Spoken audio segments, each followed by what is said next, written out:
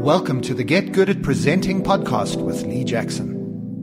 Welcome back to Get Good at Presenting. Today, we're going to again address a little bit around the changes since the coronavirus crisis. But this was actually planned beforehand. And I'm really pleased to say that I've got my fellow speaker, Dominic Colenso, here. Dominic has a very interesting background, which I would love. I'm not going to say any more. I want him to explain how did he become a speaker and presentation coach and what's his background. So Dominic, some people might know your name. Why is that? They may. I think what you're referring to, Lee, is the fact that if you were to Google my name, you may not see me come up as a speaker first. You'll probably see me in a photo from a good few years ago now with very spiky blonde hair. I played a character called Virgil Tracy in the Thunderbirds remake in 2004 with Bill Paxton and Sir Ben Kingsley. So I started my professional career as an actor and had this amazing moment very early on where I became a little bit of a movie star. I got to fly around the world and sign autographs and get chased by paparazzi and all of that sort of madness. And then quite organically over the period of another sort of 5 to 10 years, I moved away from acting into directing.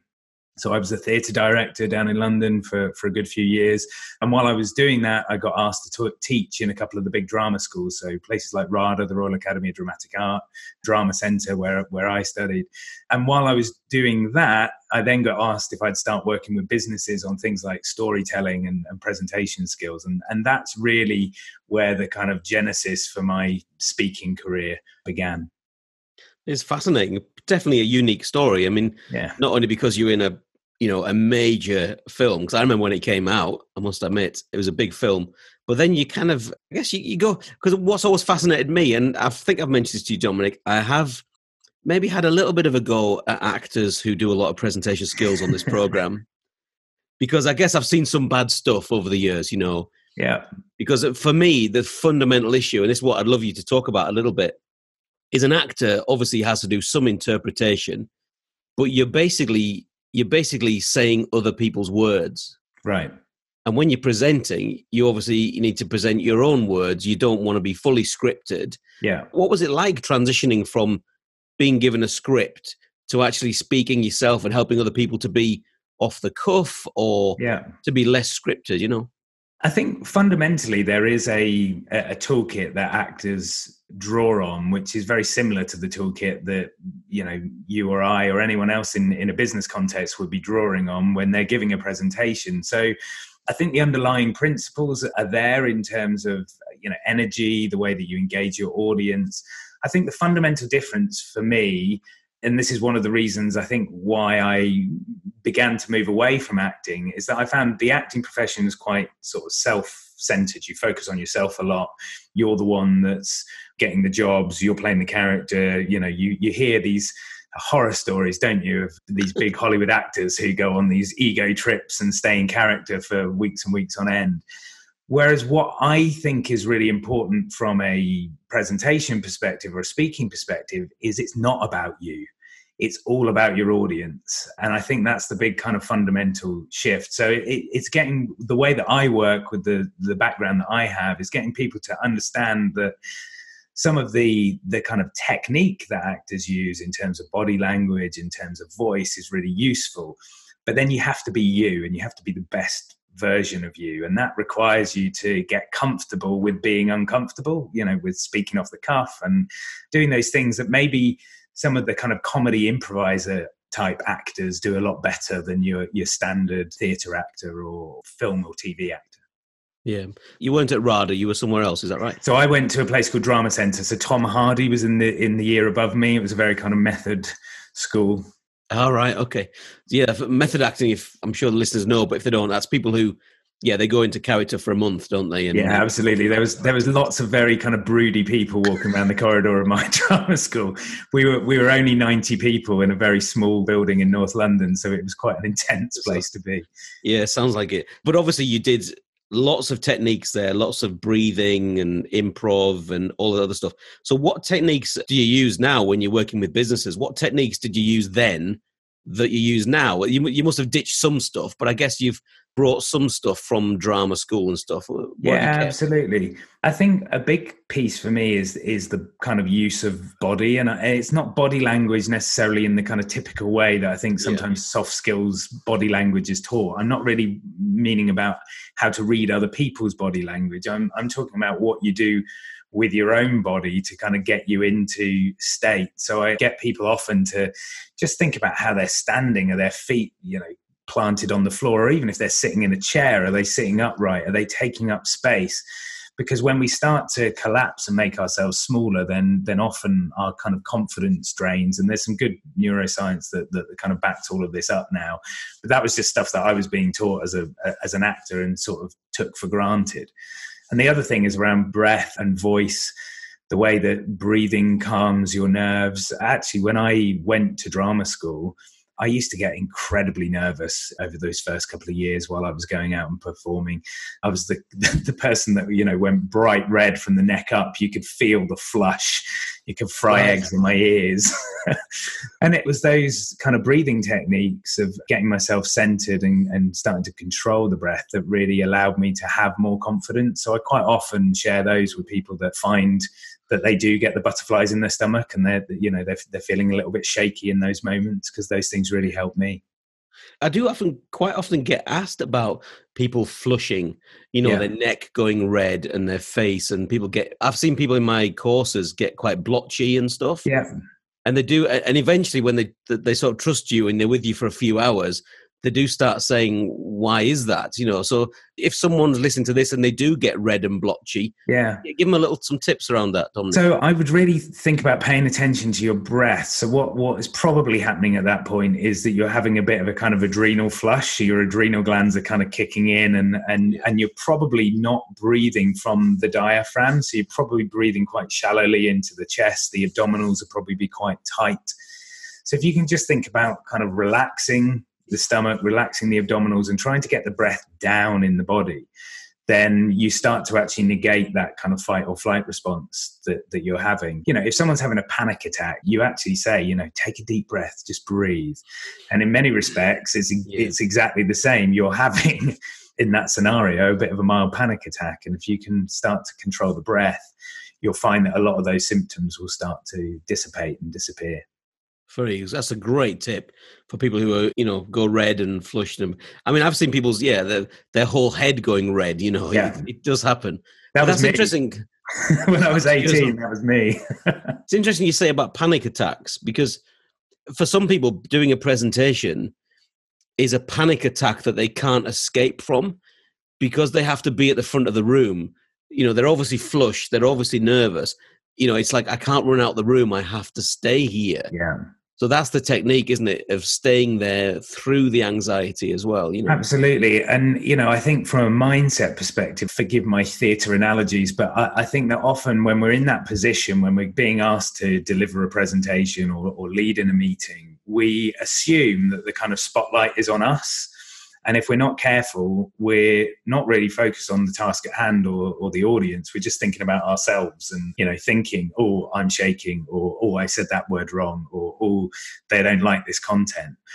One of the most powerful things I think you can do is actually start to turn the spotlight round and put it on your audience.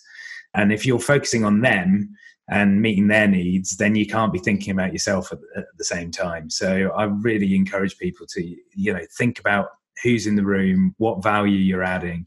Stop thinking about yourself and start thinking about how you serve. Yeah, that's so great. I've said that several times, I'm sure, on this, but because it isn't about us, it's about us controlling our anxiety so we can give and help the audience. That's what we're in this business for, is to help people, right? Yeah. And we're just, I think that's one of those interesting things. It's easy to watch a speaker up on stage and kind of put them on a pedestal, but most of us are just normal people with our own trials and tribulations. And I think, my job as a speaker is to share my experience and try and draw out the lessons that I've learned in the hope that they will help other people. Yeah, that's great. So we've definitely in a new season right now. With the virus, I'm still isolating here. I've got another week here. My wife went out today for the first time to get some shopping and stuff. Very good. because I haven't done that yet, essentials. So we're staying within the government rules, Dominic. Good to hear. Yeah. But yeah, so it's different for us. I am already missing being in front of an audience. Yeah. And that's not for egotistical reasons. I just love my job, So absolutely. I don't need the adulation. I just love doing my job. So, a lot of us are switching to presenting via Zoom or Skype or GoToWebinar or whatever technology is there. Now, you've made a little bit of a transition there. So tell us about some of your clients where you've transitioned to being online and maybe give us some tips around the technology and the differences between a real audience and a virtual audience. Yeah. I mean, it's been an interesting couple of weeks for me because we had in the previous 2 weeks, we've had a lot of training and speeches booked in, and they started to fall like dominoes. And a few of them a couple of weeks ago was sort of sticking in the diary, and I was thinking they're going to go. And eventually everything did. So I started to think about, think about the audience and thinking, well, what were people struggling with right now? And it became clear to me that most people had been thrust into this virtual world with very little idea of how to cope with virtual meetings and all of those sorts of things. Yes, they've been around, but I think most organizations have seen them as a kind of backup or as a kind of awkward necessity because people are in different time zones, rather than actually thinking, there's an opportunity here, we can make the most of it.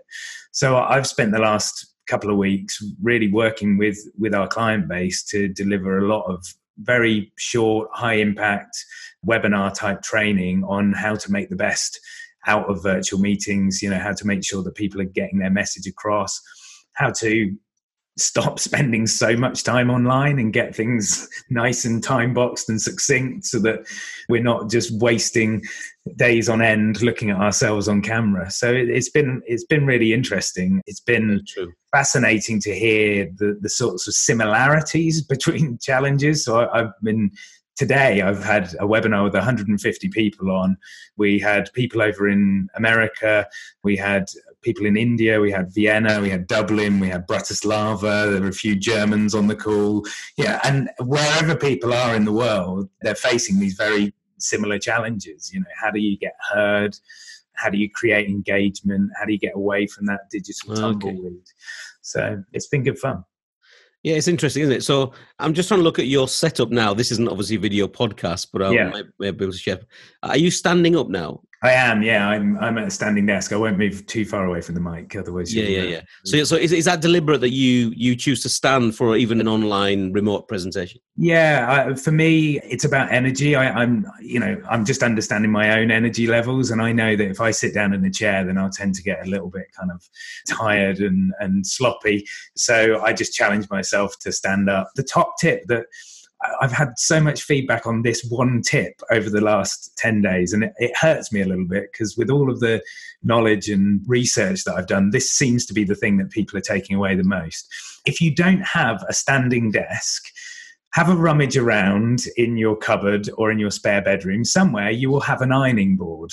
Get your ironing board, get a box and put your laptop on the top of the box, and you now have a standing desk. And that seems to be the thing that has blown people's minds and has got people thinking differently about virtual meetings. So there's my top tip. Very good. So hopefully everyone's got an ironing board, right? So, yeah. Except those weird hotel ones that are about 6 inches. Yeah, exactly. Don't use one of them. Yeah, that wouldn't quite work. But yeah, an ironing board with some boxes on it. And I was joking on the previous podcast with Alan, I think, can people please elevate their laptops, honestly, because I don't want to see, like, from underneath somebody. It's quite horrific. Up their nose. Yeah, up their nose, and you're just like, whoa, no. So you want to get your camera, your laptop eye level. Yeah. Or the camera people would actually say above eye level. Actually, it's always more flattering, I think, to have a camera slightly above you. Slightly down, yeah. I mean, I think as a very kind of minimum, get it to eye level. So you're having that conversation with people. And what's interesting about the conversations that I've been having with people over the last 10 days is that for a lot of employees, that doesn't even cross their mind. I mean, for us professional speakers, we're much more aware of the sort of setup that we create, the microphones that we have, the lighting and all of that sort of stuff. Yeah. But for Joe Blogs at home, it's not something that they really think about. The feedback that I've had is that when people do make that change, they really see a difference in the level of engagement that they're getting from their team members. It works. That's great. Yeah, because it's engagement really, isn't it? I mean, I think we've come a long way in the kind of remote speaking webinar situation. I remember years ago, a friend of mine was quite a senior in a bank, but used to work from home a lot. So I've been around to see him. We'd had a coffee together. He had his mobile phone in his hand, one of those little flip phones. Yeah. And he had a headset. And he was on a webinar the whole time he was talking to me. And about every 10 minutes, he just used to go, yeah, absolutely. And then he would just continue talking to me. So, sometimes those kind of conference call webinar things, they were absolutely terrible back in the day. Outrageous. So it's just a waste of everyone's time because no one was listening. So, we talked with Alan Stevens on a previous episode about, speak for 10 or 15 minutes and then have some kind of interaction. Yeah, I'm doing a lot of that. Lots of Q&A, either with smaller groups, I'm muting people's mics and actually just getting them to talk to you. But for larger groups, using the chat functions. But this is something that I've been talking to people about in meeting scenarios as well. Even if you're having a team meeting, I suggest you have the chat function open down the side so that you can be dropping in your comments and questions while someone's giving that presentation. And then you've got a kind of agenda, if you like, on what you need to pick up on afterwards. That's great. So apart from the technical stuff, which I think you've said you've used your own technology and you've used companies' corporate technology. Yeah. There's a lot of rooms will have that. A lot of people will have, Microsoft Teams or go to webinar or whatever. But so moving away from the technology, because the problem is that we could spend 4 hours now talking about the minutiae of geeking out. Muting microphones on different platforms. But just give us maybe a few tips on the actual presenting when you're presenting remotely. What tips are you giving, Dominic, on that? Well, from an acting background, one of the kind of key things for me is about your energy levels on camera. So the camera actually sucks a little bit of energy out of your performance. And that means that if you really want to engage people, you've got to work that little bit harder. I would encourage you to think about turning your kind of volume up about 15 to 20%, to be honest. I don't mean the volume of the audio. I mean how much energy you bring to the situation. I talk about it, I call it level 8 energy. So if you imagine level 1 is, I've got coronavirus, I'm in bed, I'm recovering. Level 10 is 2 cans of Red Bull, packet of M&Ms, you're kind of bouncing around the room. Level 8 is that kind of slightly elevated, slightly focused performance that's going to bring people in, rather than what I think most people do, especially if they've been sitting on their backside for 6 or 7 hours and they're joining a team meeting and they've got to present, is that they're more kind of, at that kind of level 5, hi everyone. So we've got to go through this, that and the other. And it just doesn't carry through the camera in the same way. So you really need to think about upping your energy level. Yeah, I think the funny thing about presentation skills is we do all talk about the same stuff. We just have different names, right? Yes, I call it 125%. There you go. Yeah. 100% yourself, 25% extra. So so first of all, it's getting that energy level. And then what about when you're teaching people to prepare or plan? How prescriptive are you regards the script, the content? Do you give them any tips around that? Yeah, so I like to get people thinking like improvisation actors. So rather than having the script that you learn, you have the framework that you work within. And the reason for that is that as someone who is a professional actor, the number one question that people always used to ask is, how do you learn the lines? And the answer is by spending a lot of time working on learning the lines, repeating them over and over and over and over again. And of course, in a presentation context, you haven't got often the time to practice and practice and practice until you remember. but also you probably don't have the skill to make it look like you're saying those words for the first time, because that's the actor's job. It's to take the script and deliver it night after night after night, but with the audience believing that that's the first time those words have come out of your mouth. So I think that's a kind of really bad cul-de-sac to go down in terms of presentations. I think it's much better to think about having a framework, knowing which points you're going to move through, but then allowing yourself some sort of flexibility in the middle so that you can kind of go off piste and then come back to where you need to be. So I share a lot of, content frameworks and ideas about chunking and using those principles to build a script, but a script that you can move through rather than that you have to stick to.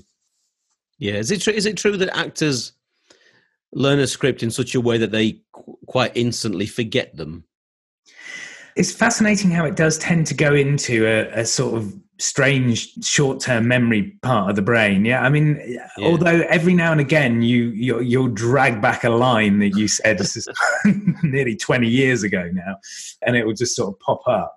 But yeah, you'll find that if you've done a sort of 3 or 4 month run of a play, for example, you take 2 weeks off and you'll really struggle to remember what you were saying. Yeah, that's really interesting. Yeah. So different parts of the brain, different parts of storage, short-term, medium and long-term storage is the brain is still being worked out. It's a fascinating creation, really. It is, it's interesting. Yeah. So that's good. So we have some preparation to have a bit more energy. For the interaction when people are speaking remotely, what interactions do you encourage? Obviously, there's a question box, but is anything more than that? Would you encourage people to hand over to other people? Or, because, the equivalent with a live audience is passing the microphone round, which can be amazing or can kill the atmosphere stone dead. Yeah. So, how do you navigate that a bit, Dominic? Again, in that context, you've got to know who your audience are. So you need to do the homework. You've got to get a sense for also how experienced you are at dealing with those different situations. So you don't want to put yourself in a scenario, especially if it's a paid engagement, where you do let things become a little bit of a car crash. So it's sort of control the controllables as much as you possibly can. I think in small groups, then opening up the microphone and allowing other people to speak works well. In those more kind of training type scenarios, obviously platforms like Zoom have breakout rooms, which are great just to sort of send people away and get them talking. And even for team meetings, I think that's a great tool just to get people off and then bring them back. I think it's all about how you frame things and the expectations that you set out at the beginning. If you suddenly surprise your audience that you want participation sort of half an hour into your presentation, you're unlikely to get it. Whereas if you tell them right at the outset that this is coming and that you're going to be doing these sorts of things, you're more likely to have someone kind of join in. But I do think you need to get more used to what I call digital tumbleweed. So in a kind of a live scenario, for whatever reason, that audience participation seems, in my experience, to come a bit quicker. So you ask a question and you'll get someone, eventually putting their hand up, or you ask people to do an exercise and they'll generally kind of comply and do that. But in the virtual space, there seems to be that kind of lag while people kind of work it out and sort of go, is he really serious? Does he really want me to ask a question? And I think, you have to be confident to ride out that kind of tumbleweed. I always have 2 glasses of water with me, one on each side, just so that I can take a sip and just allow people to put their questions in the questions box, or think of what they're going to ask without it looking like I'm standing there begging them to come back to me. Right. So you have 2 glasses of water. Yeah. One Absolutely. There you go. There's a new one on me. That's good. That's great. It's been really helpful stuff, Dominic. And tell us how people can find out more about you and your business and that kind of thing. Absolutely. So if you want to find out more about me as a speaker, then head over to www.dominiccalenso.com. If you want to find out about the training side of the things that we do, we are www.inflow.global. I'm on Twitter as @Dominic Calenso. I'm on LinkedIn as Dominic Calenso as well. So it'd be lovely to connect. I've also got a book called Impact, How to Be More Confident, Increase Your Influence, and Know What to Say Under Pressure. That's out on Amazon, on Kindle, on paperback. And any minute now, Amazon permitting, will be out on Audible with me reading it as well. So you can grab that. That's great. Yeah, I've just been on Audible myself recently. So it's a real process, actually. It's a real pain, isn't it? Yeah, it should have gone through quality control in the last sort of 5 days, but obviously this whole coronavirus has slowed it down, so we're waiting. I think so, yeah. Oh, that'll be great. I'm glad it's on audiobook. I'm looking forward to, I think there's definitely an audiobook I will listen to, stuff like that. So it's great. So I'll put those details in the show notes so people can click on those, Dominic. Real pleasure just getting some more information from you. Sorry for winding you up about being an actor. That's all right. It's all in good fun. So Dominic's part of the Professional Speaking Association in Yorkshire. So we've met each other a few times. I've seen him speak once now, I think. So yes, I hope, Dominic, I get to work with you in the future. It'd be nice to work together sometime. And that'd be great. Do that. Yeah, it'd be great. So thank you so much for your time. My pleasure. Take care. Cheers now. Thanks for listening to the Get Good at Presenting podcast with your host, Lee Jackson. If you'd like to know more about Lee's work as a motivational keynote speaker and presentation coach, visit his website at leejackson.biz. That's leejackson.biz.